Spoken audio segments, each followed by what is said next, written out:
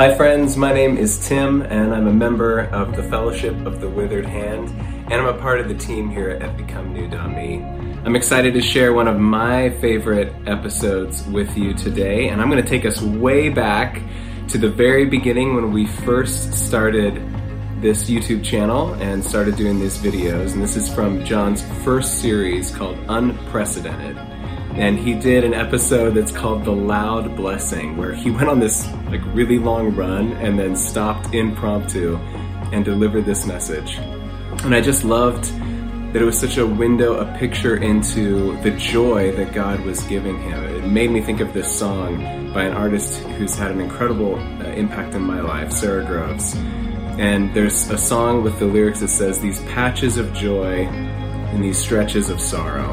And I think what we see here in John is a patch of joy in the midst of a stretch of a sorrowful time. And so it really encouraged me. And also he shares a joke that Nancy begged him not to share. And I just always think that that's funny. So I hope that you enjoy this. I hope if you're going through a stretch of sorrow, this can be a patch of joy for you.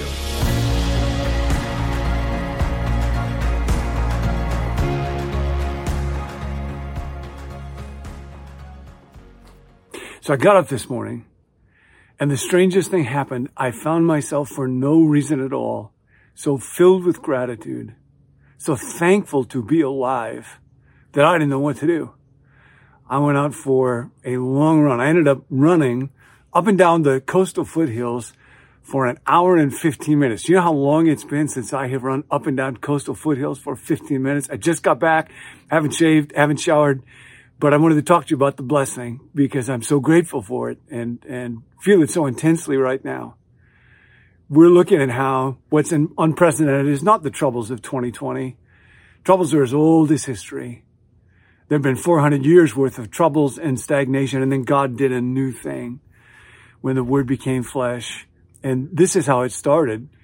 An angel came to an old man named Zechariah. We're told that Zechariah and his wife Elizabeth were righteous. That just means they were really, really good people. And they were devout. They observed all the commandments of the Lord very carefully. But they were very old and they had no children. And the angel says to Zechariah, God has seen you and God has blessed you and you're going to have a child.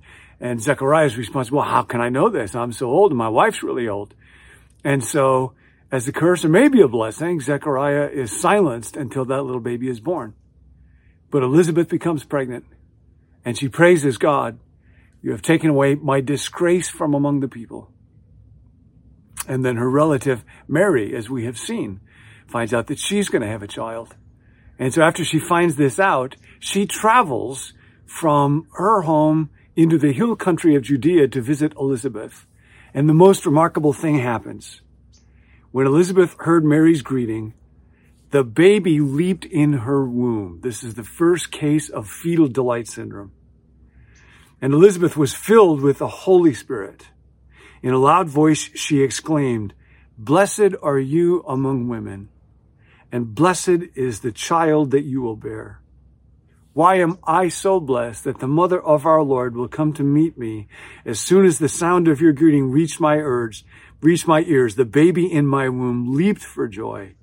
Blessed is she who believed that the Lord would fulfill his promises to her." Now the word that keeps coming up here is blessing. Blessed are you. Blessed is the child that you will bear. Blessed is she who believed that the Lord would fulfill his promises to her. So let's talk about blessing for a moment. To bless is something that we do all the time. And we give or withhold blessings or we curse, whether we think about it or not. Your will is always oriented to the good of somebody or not oriented to the good of somebody. So we bless or we curse all the time, whether we're trying to or not. And we're very sensitive to this. We're very aware when we're with other people, just by their expressions, by the tone of their voice, by the words that they say. They are conduits of blessing. They will the good, or they withhold blessing. There is no interaction that you have with another human being that does not give or withhold the blessing. And we're so sensitive to that. That's why there's some people that we long to be with, because we know I will be blessed when I'm with you. You will the good for me, or the blessing will be withheld. Now, God is a God of blessing, and this goes way back to Genesis. When God creates, God sees that what God makes is good, and God blesses it. God starts in Genesis when he blesses the fish, blesses his creation, and then blesses human beings. We were made to bless, and we were made to receive blessings from other people. And that's what's going on in this text. Elizabeth is filled with the Holy Spirit. And so she blesses. So often in life, so many days, but not today, I go through life on autopilot. I'm looking down. I don't notice people. I don't see them. I don't see the wonder of each unique person that God made, that God loves, let alone the beauty of the world that God has blessed. But today I see. Today when I woke up, I felt the blessing of God. And that's what happens with Elizabeth. She is filled with the Spirit. And this is quite an extraordinary scene. We're told that when she came to bless, she exclaims.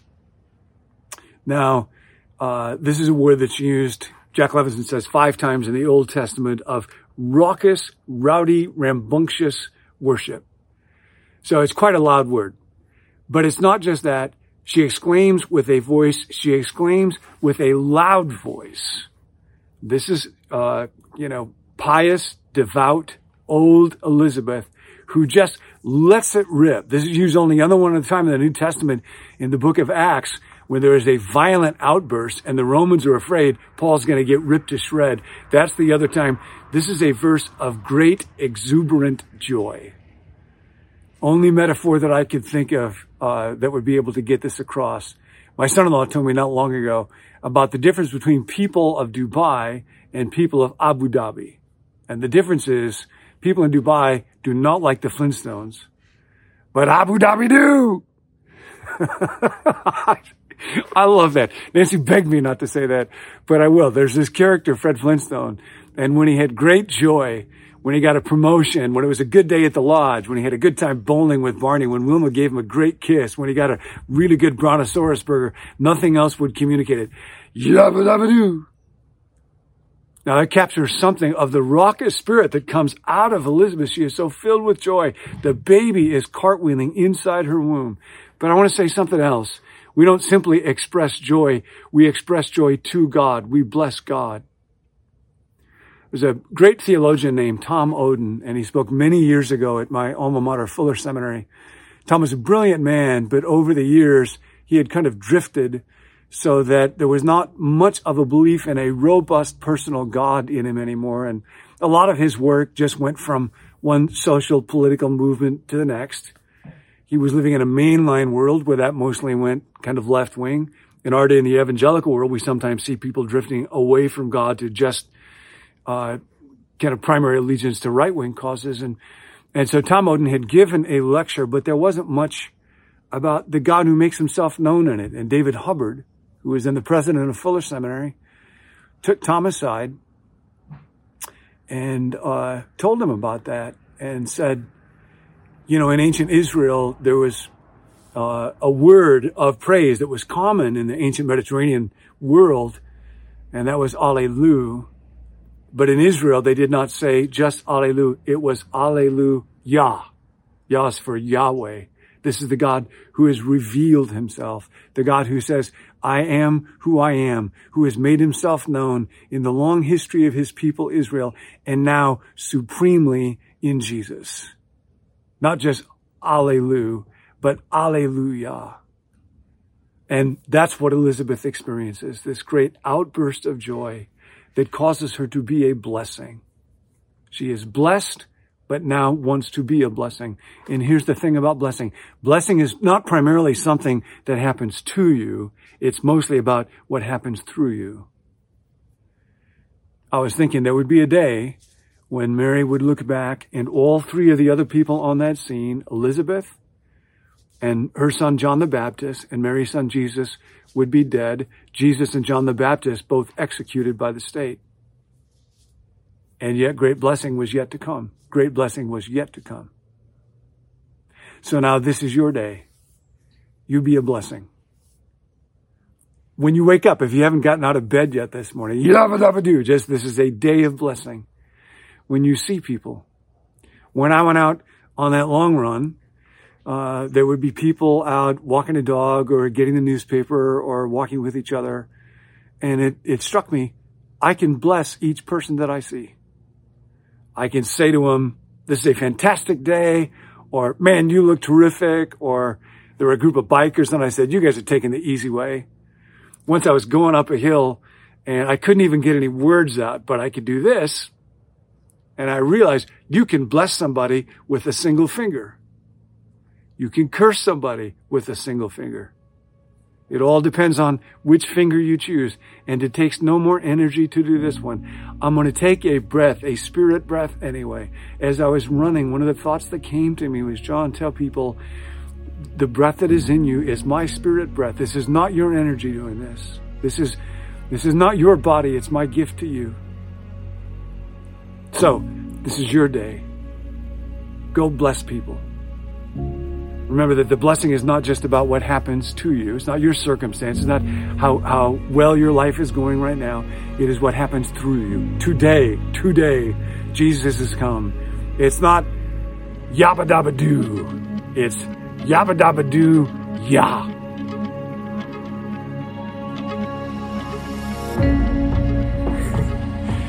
Cracks me up every time. Hey, thanks for joining us. I hope you can carry that thought with you into your weekend. That a blessing is not something that happens to you, it's something that happens through you. If you want prayer, you can text us at the number 855-888-0444. And we would love to come alongside you and pray for you, whatever's going on in your life. You can also email us at becomenew.me@gmail.com. Next week will be our last week of favorites. We've got some more exciting guests, and we're going to let you know what your pick was for a favorite in our Facebook group. We got a poll going. People have been participating. Excited for next week. We'll see you then. Take care.